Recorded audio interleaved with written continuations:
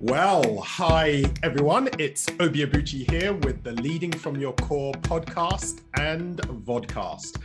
This show is dedicated to helping leaders all around the world discover leadership wisdom, stories, and insights that will enable you tap into the power of leading from the inside out. Our current season is focused on mental resilience among leaders, and I'm delighted to welcome on the show all the way from Tanzania, Femi Omere. Femi, great to have you with us. Great to be here, and Happy New Year. Happy New Year, indeed, indeed. By the time this airs, it will probably be well into the new year, but absolutely. Okay, good. Happy New Year. Just so our listeners and viewers get to know Femi. Femi is a Nigerian UK citizen. He's the founder and managing director of Hosted in Africa Group Limited, an entity established late 2020 that seeks to assist the popularization of Afrocentricity and its excellence as a force for global good. Now, I believe some are describing Hosted in Africa as the new LinkedIn meets Amazon meets Facebook. So let's no pressure there, Femi, no pressure. Femi was called to the Bar of England and Wales in 1999. He practiced in the UK for over a decade as a human rights specialist and remains an associate member of Garden Court Chambers London. Femi has been resident within the East African region since 2008, and in addition to providing legal services in the crossover between human rights and corporate commercial matters, he has become a recognized expert legal trainer. So, Femi, from law to entrepreneurship, sounds like quite a journey. Really excited about the conversation we're going to have on the show today. Yes. Well, I don't know. It's interesting that you couch it in those terms. I'm not sure I have done it in that way. It was more like this is a burning passion and desire of mine, of many. And how do we just get it done? And whether I return to law, I don't know. But it was like, look, you have one life. Let's do this thing. Yeah. Well, that's interesting then. So let's dive into that, and it'll give people a bit of an insight into who you are and your journey. But so you said it wasn't so calculated in a way. It's, hey, you've got this passion and you pursue it. So what did inspire you to make this transition? I know you're still a lawyer, but you've set up this incredible venture that is inspiring lots of professionals across the African continent. So what was the seed of that? And just tell us a little bit about the journey. Well, I think in your opening, you referred to my heritage, my citizenship, and all those things, and that's bundled up in a myriad of things as afflicts all of us. We're all coming from so many different spaces, and as an African, a proud Pan-Africanist, a proud Nigerian, proud of my citizenship to certain degrees. Jolly good. Yeah, jolly good.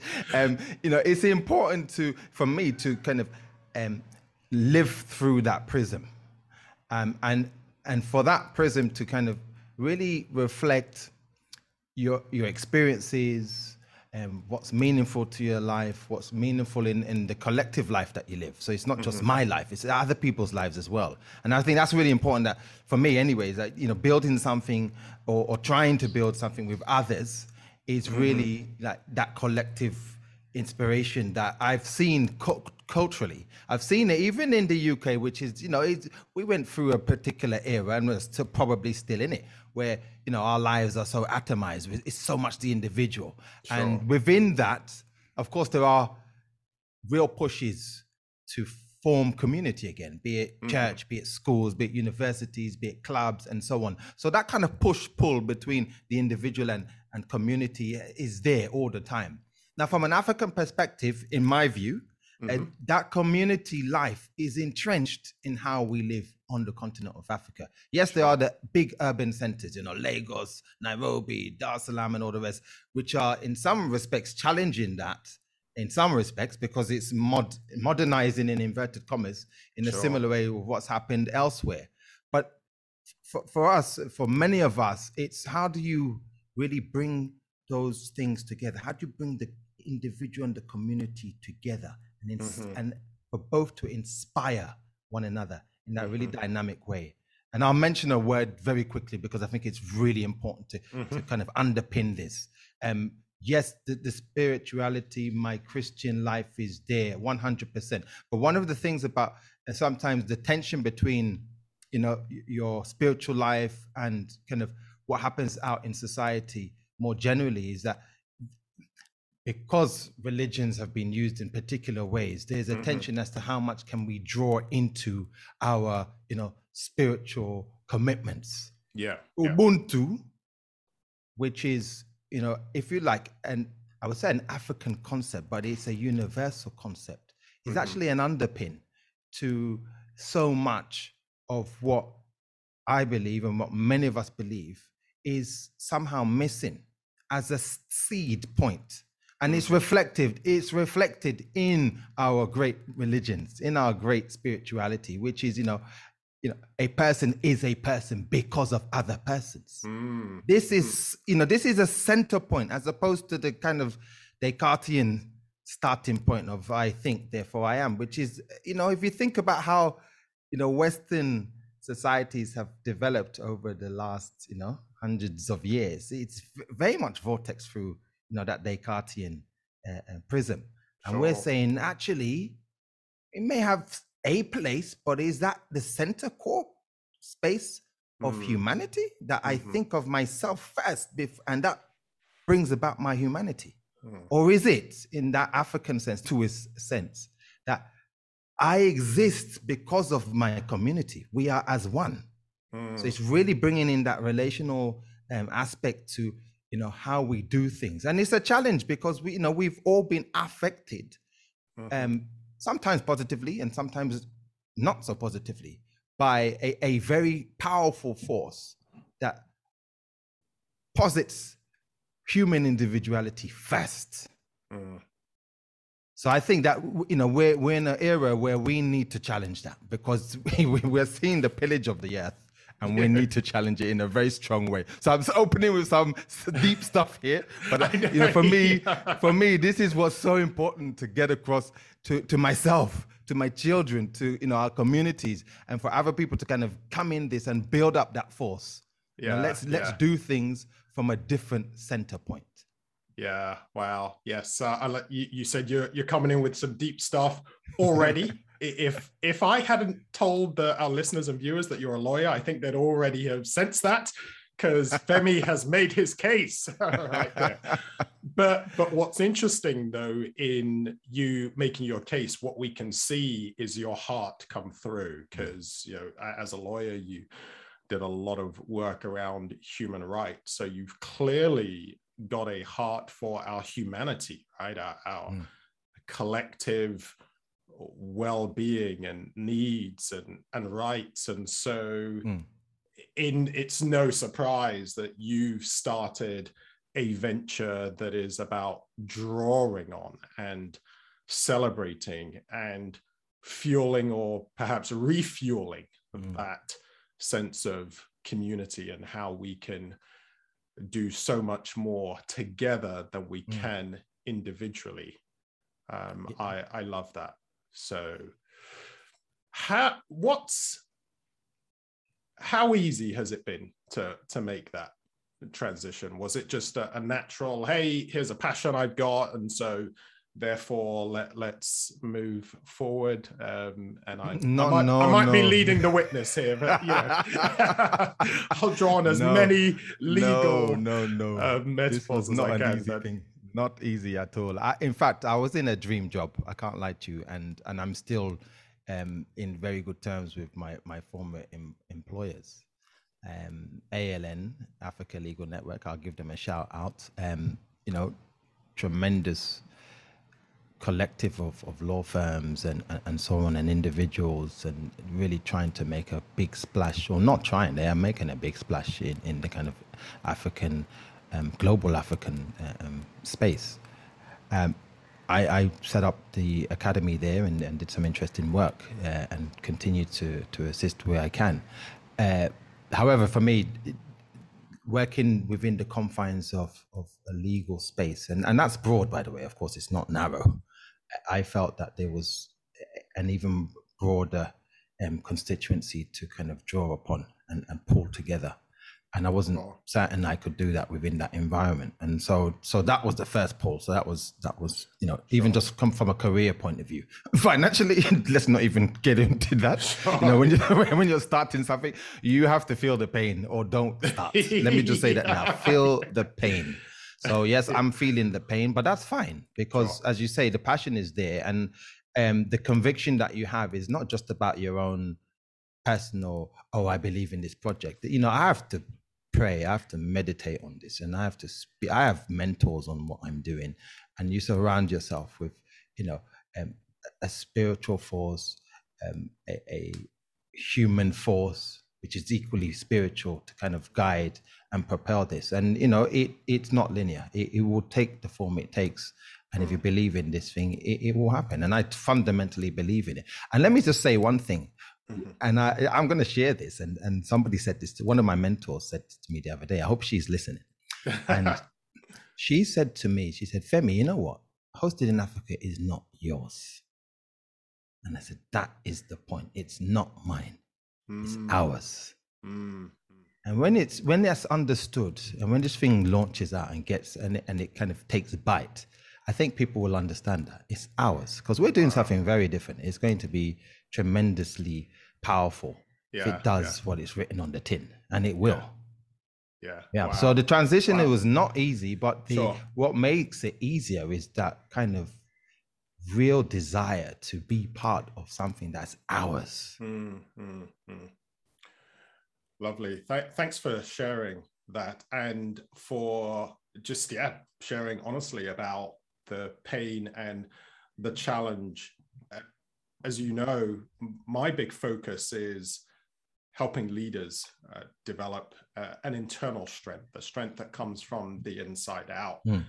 And you said something there about needing to feel the pain, and you're feeling it, but you're still going ahead. And so I want to dive into the main theme, which is just resilience, and understand, how do you see that? What part is that playing for you in what you're doing? And some people will watch this, and so they'll know why I'm saying what I'm about to say. Others will listen to this, but you've got some photos of some incredible African leaders behind you. You know, Wole Soyinka, MLK, Martin Luther King, Nelson Mandela.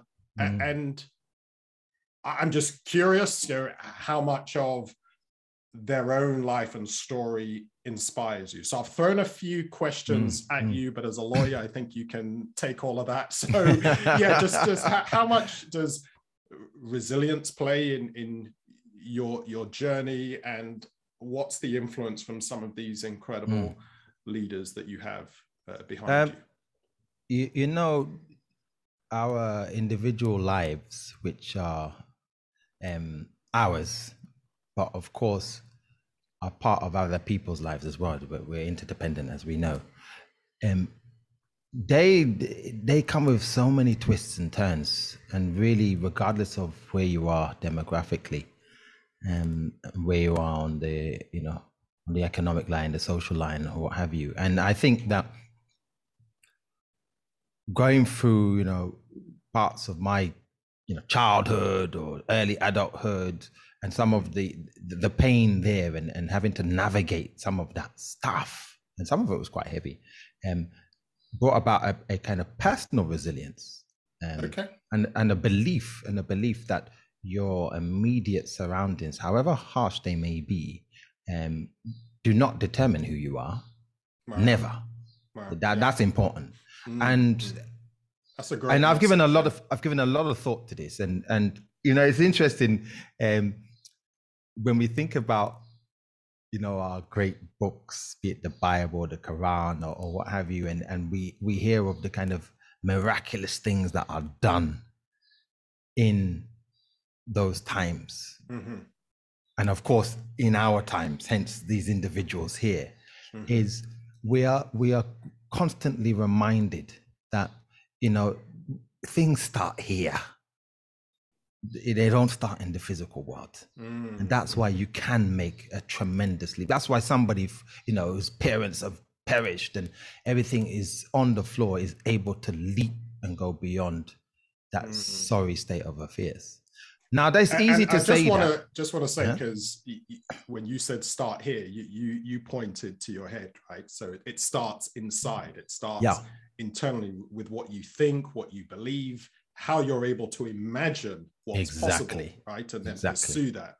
Yeah, absolutely. I mean, this is so powerful, and we've heard it many times. We've heard people being in prison and how they're able to, you know, concentration camps. So we're reminded consistently the power of the mind.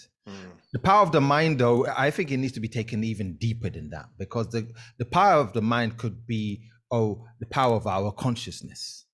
And there's something beyond the consciousness as well that we often are not in tune with. And I know, to be honest, most of us are not. And I'm saying that of myself because we're so busy. Where do we find that time and space to go beyond our consciousness? Because our consciousness is designed to keep us alive. Do you know what I mean? It's designed to find the root and to, you know, and so sometimes it distorts the truth. Let's be honest with ourselves. Yeah. It distorts. So where do we go for that sense of, you know, essence, that sense of, you know, reality, the real reality? And I, you know, that's through meditation, that's through prayer, you know, the various means that people use. That's through observing nature. Oh, there's nothing better than going out and just, like, you know, almost being naked in your sense of self and observing what's going on. And you're reminded. And you know, those worries and all those things that you think are so important, then you look. And children are wonderful for this, you know, the things they say or do, and you're like, oh my God, you know, from the mouths of babes, as they say. So I think, you know, finding space to relate to your life, to other people's lives, finding the good. I think that's really important, finding the good, because there's a lot of negativity around, but finding the good, because that's what it ultimately is about. You know, and I say that not as in happiness, because people kind of think that, we have to be happy all the time. No, there's so many seasons. It's not the issue. The issue is, you know, a kind of fulfillment of life, a depth of life that we feel, that we kind of use our sensory, you know, almost perfection. We're gifted with amazing kind of attributes, and it's to really be in tune with those. And how can we do? Is that part of our pursuit of life in itself? And I think that if looking at the lives of others and what they've been through and what they've done, and not doing an A/B comparison, because sometimes that can be intimidating. How are any of us necessarily going to live the life of Martin Luther King, Kwame Nkrumah? You know, but that's not the point. The point is that they give us a representation. They give us a representation of what life can be and how our participation in that. And I think, and this brings me on to another thing about iconography and the importance of it in our communities. And I start from there, not because it's the be all and end all, but it's an important factor that, you know, modern day life is dealing with. We're babies in the universe, we're babies. And, you know, our plight as Africans is minute, and we have to put it into perspective, but we're going to overcome that. But, like, we have to understand some of the dynamics that go on and then bring about a new dynamic. I was in church the other week and I went up to the priest after. I said, look, I'm in Africa and I'm still confronted with the iconography of Europe. That's problematic. It's not problematic in Europe because it ought to have been done that way. Because what does the Bible say? And I'm not bringing in that, but this is an important point. The Bible is talking about we are made in the image and likeness of God. So it stands to reason that you create an image that looks like you. So it must happen there. But now I'm in Africa. We want and ought to have icons that look like us, that resemble us. so that our children, when they're reading passages like that, when they connect with themselves. And so we now start to believe that much more. So these are kind of the human dynamics, because there's the practical side as well as the spiritual side. And how do we connect these things up? And this, it's a puzzle that is, beyond us a lot of the times. But again, having silence, finding space, is ultimately important. And I take it one other step further, which is, where do you want to end up at? And that's a big question, not just for, your individual life, but even like, if I've been, and many of us have been really passionate about how do we as in our communities, as Black communities, African communities, Caribbean communities, what you name it, how do we bring about a better reality for ourselves in terms of equity and justice? Yeah, that's an important theme in most of our lives. Okay, we attain that. What is the end goal? What do we ultimately want for humanity? Sure. And that's why I think without that picture, I believe that we can get to a kind of stagnant point. Ultimately, in my view, we want a world where we are brothers and sisters. We are a one race, a one peoples. Now, of course, we're nowhere close to that in some respects, but actually we are that. And it's that kind of duality of challenging it, but seeing something else, challenging it, but seeing something else that causes a lot of tension. But we've got to aim not just for bringing about an equitable kind of life for all peoples, our peoples, but for all peoples. I think that's the end goal.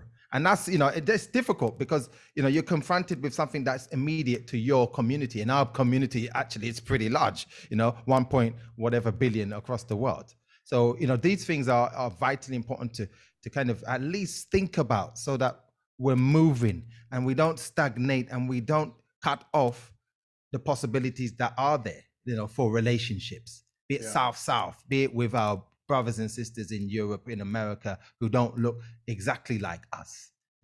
These things are very, very important for to get across. But at the same time, championing our peoples.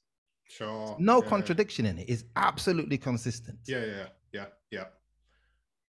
It's you've touched on a lot of things, and I just want to react to a few of the things that I thought would be very relevant for everyone listening. I mean, it all is in a sense, but this idea of finding space, right, to connect with our deeper self, and you talked about children, and this comes up time and time again when I chat with people about resilience, because actually, on one level, we've all got innate resilience. It becomes layered over time with a lot of the busyness and the mess and the focus of what we think we can see, rather than when we go into nature, when we meditate, when we pray, depending on our faith perspective, our level of spirituality, we're able to connect with something so much deeper and tap into that innate resilience to move forward, to want to do something, contribute something incredible in this world. And what you were talking about there as well, with this incredible vision of where we're moving towards, and having a why that is so much bigger than you, fuels a level of resilience in you to keep going, to move beyond the obstacles and the challenges.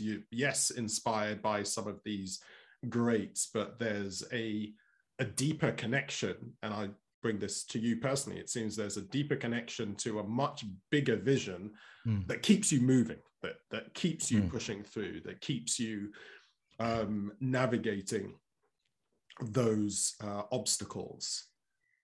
I think I could put it in one word, and this may surprise people, but I think the one word would be love.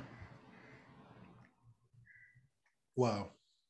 Yeah, the one word would be love. Because when you strip things down, I think that's the most powerful force in our lives. And recognizing that and not fearing that is really, really, what's the word? It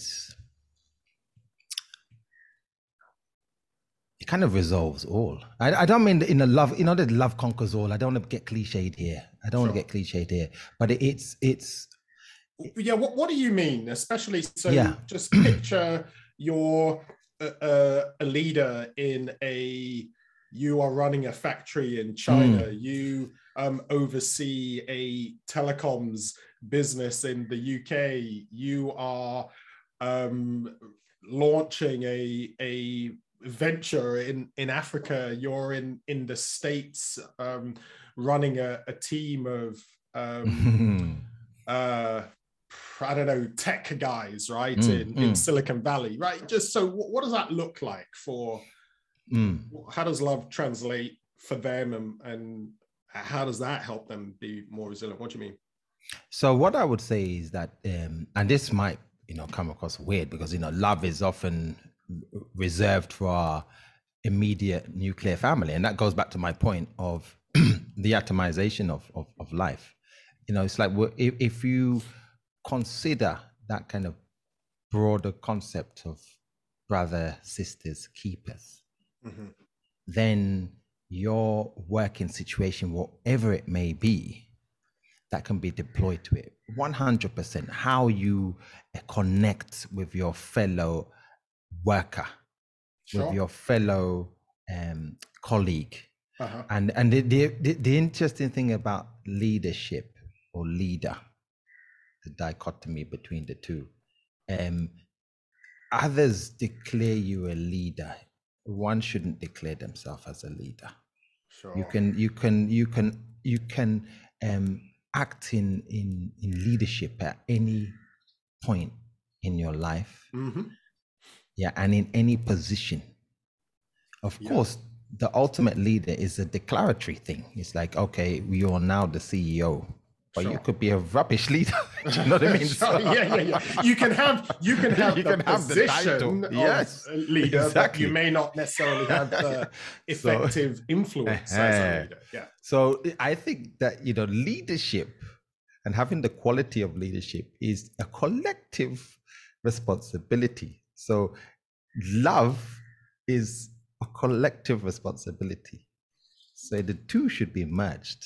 I mean, if we see how our faith leaders, or talk about some of these generals who love their soldiers so much, or what have you, but that idea that the love for your peoples is so tremendous that you will do everything you can to provide a conducive environment for them to thrive. Oh, wow. Let's see everything possible.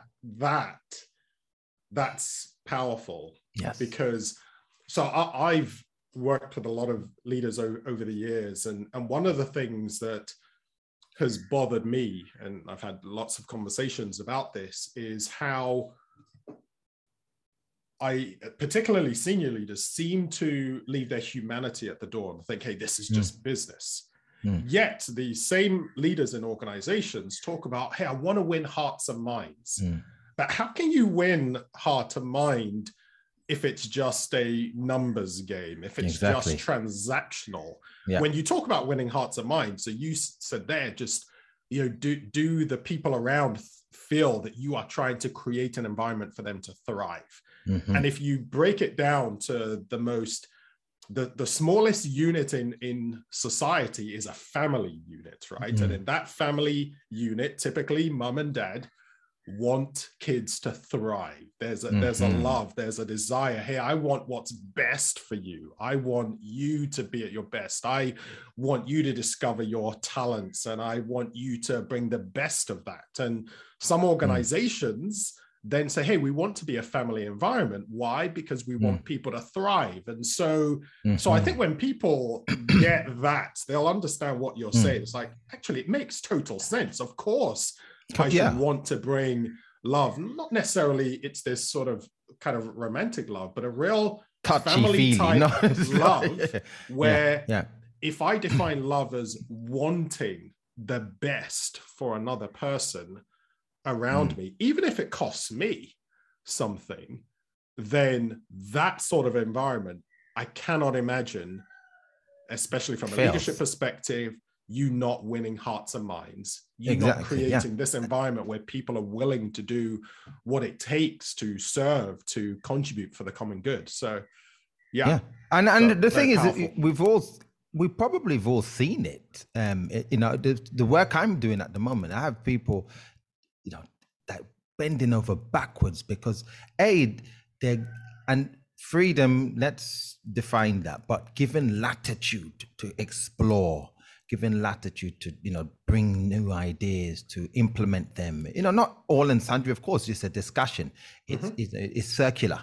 And this for me is a powerful thing. And the conversations you get in, you see that you're now, it's not, you don't want to, you know, it's not, I need to know everything in your personal life. That's not the point. But the point of being able to understand that this person sees me beyond a unit in this workforce is really, you know, so again, the humanity side of it is all important. And when we somehow extract that from it and just, you know, break it down. So with this kind of data-driven world that we're in, I understand it's fine. The devil's in the data, fine.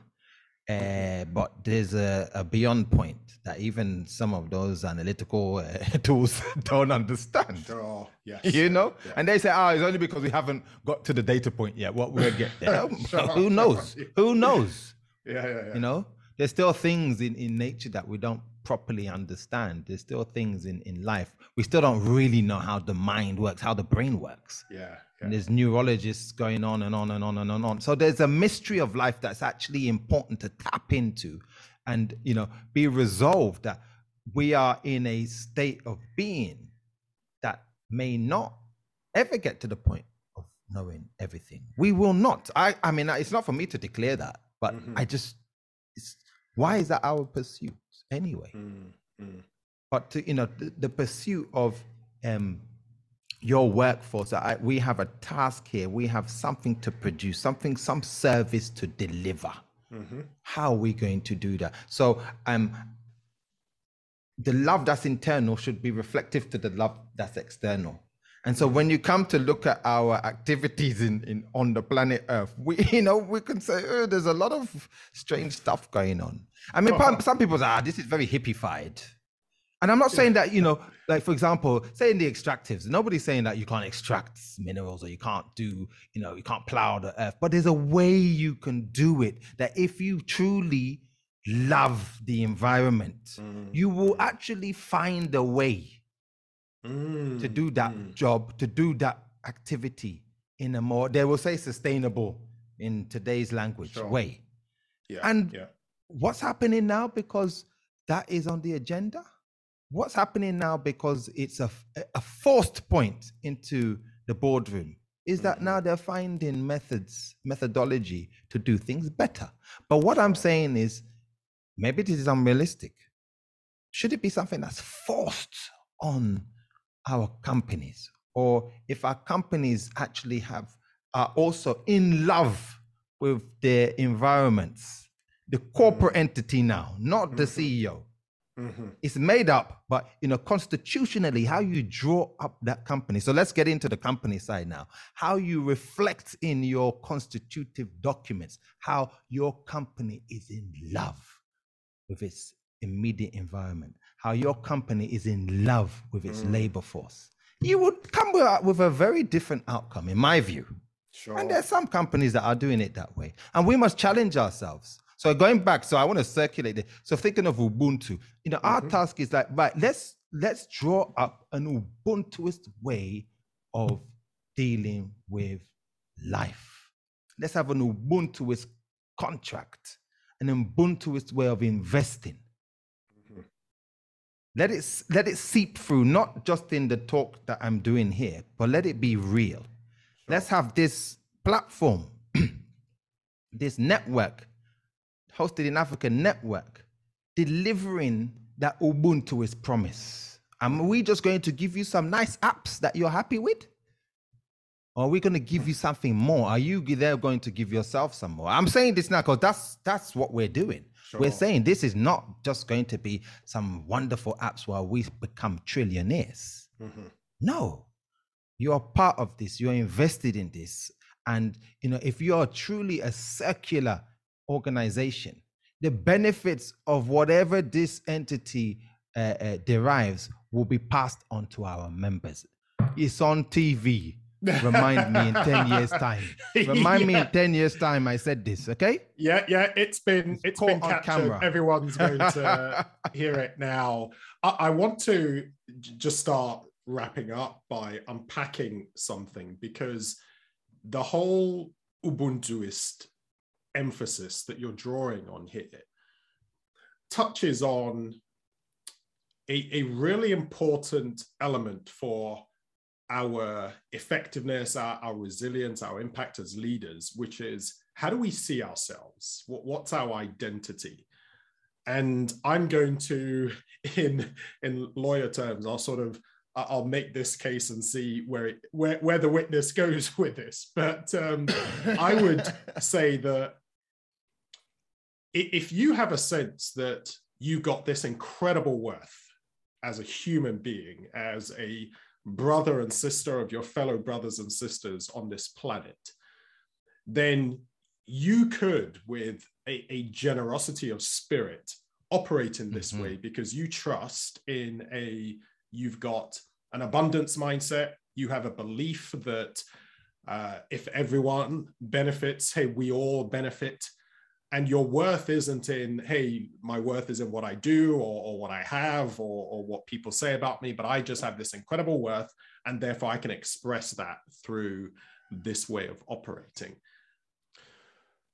So as a way of just wrapping up, here's a final question for you. And once again, I'll sort of lead the witness with what you've been talking about, this incredible vision and this focus would suggest that you've got an incredible perspective on life. I often talk about it as an optimistic worldview that leaders have that really help them be resilient and impactful, where you've got an abundance mindset, right? That allows you to offer your best to the world. And you're not defining your sense of worth by what you have or what people say about you or what you do. Those are an expression of a deep understanding of your innate sense of worth. And when you have that perspective as a leader, you're able to do what you're doing, which is say,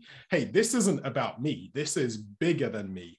And so I can offer and create this space that enables us to build something incredible for the world. Just react to that for me as a way of, yeah, it sounds very important somehow, and that's not the point as far as I'm concerned. I mean, I do see it as something that will or has the potential to become, important. But like you said, the abundance, and I love that word, and I use it a lot as well. Abundance. I think particularly Africa's heritage was, and it seems bizarre in the sense of where it's at today. In some respects, it is to such an extent built on that fundamental of abundance, and therefore you can be much more welcoming in lots of ways to lots of people who may not have the same intent as you. And we don't need to go into history, but a lot of that is what it's about. And when you think about where Africa is, and I'm focusing on Africa because it's also a center point of humanity. I think we have to understand this. The oldest genome is in Africa, and that is still reflective. And when you think about, some of the terminologies that are used about the continent and so on, much comes at us. And this is, it's a kind of macro thing. A lot comes to us as, in our everyday lives, kind of externally.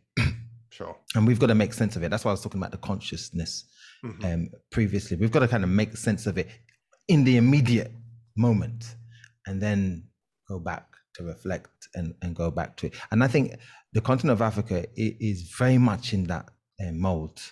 You know, so much it's been told what it is. It's been told it's, you know, it needs to develop. It needs to become, you know, we're in developing nations, and yet we're the oldest, and in some respects the wisest. Like if we go deep into, you know, how we've lived and how we've survived and gone beyond that. So that microcosm of the continent is reflective in us. And when I say us, now I do mean the globe.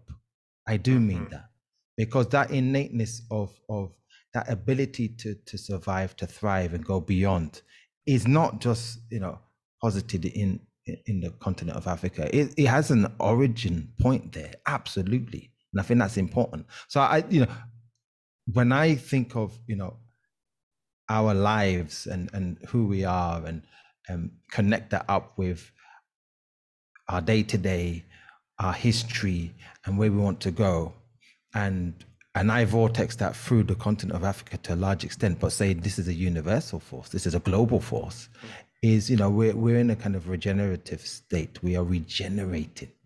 I don't use the word developing. We're not developing. We're not infantile. We're not like babies in the developmental stage.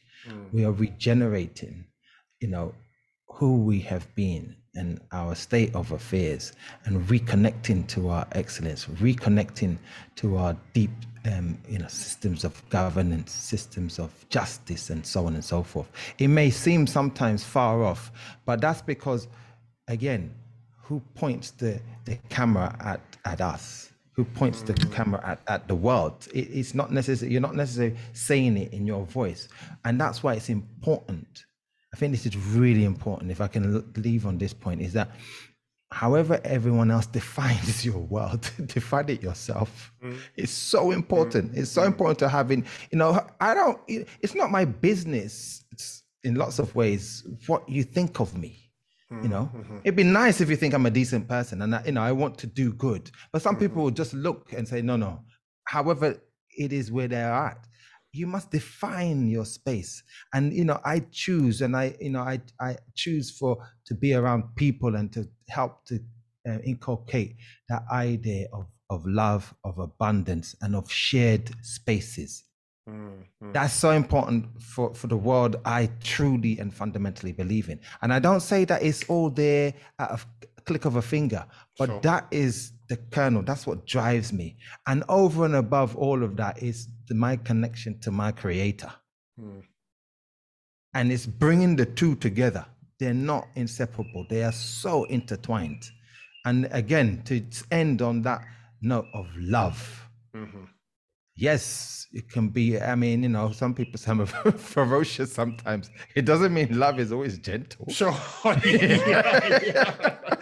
Yeah. It is. You we're know? not just talking about, you know, nice It's not and pacifism fluffy. here. I'm not, Yeah, you know. absolutely. I'm giving every, you know, point of who I am into what we're trying to bring into existence. What is in existence, but really just bringing it out and saying, look, let's connect with so many of us. Let's do it. And so many are doing it. It's not my thing.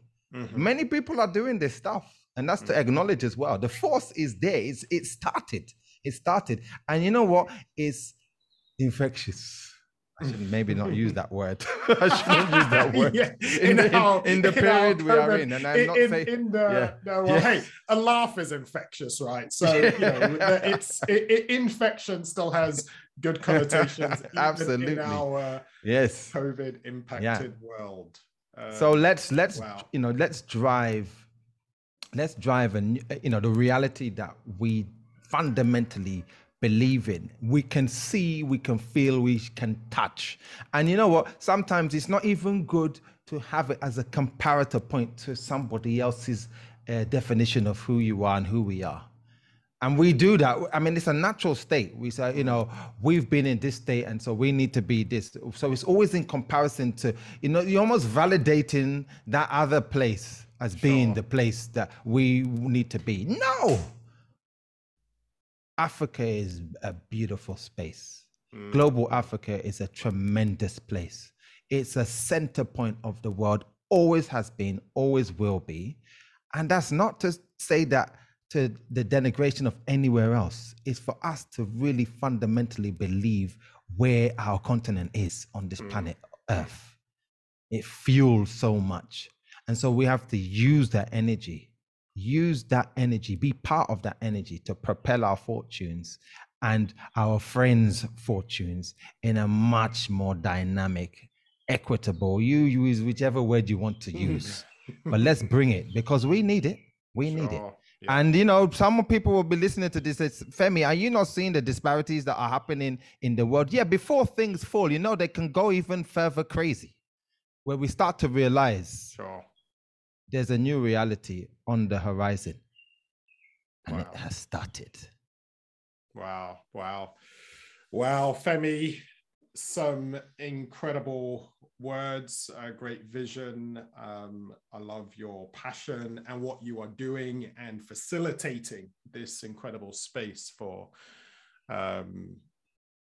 lots of entrepreneurs, professionals across the continent. And no doubt, this is something people need to realize as well, is that what you're doing doesn't just positively impact across Africa, it will positively impact our world, because at a fundamental level, we really are brothers and sisters in this human race. So thank you for all that you've shared. Been great having you on the show. And to all our listeners and viewers, I'm sure they've enjoyed listening to you. We'll put your details in the show notes so people can find out more about Hosted in Africa, connect with you. And just a final word from me to our listeners and viewers. Remember that if you want to be a courageous and resilient leader, if you want to live life on purpose and with purpose, then it starts from the inside out. Have a great day, everyone. See you on the next show. Thank you, Obi. Thank you, so Femi. much. Thanks again for coming. Bye, everyone. Bye-bye.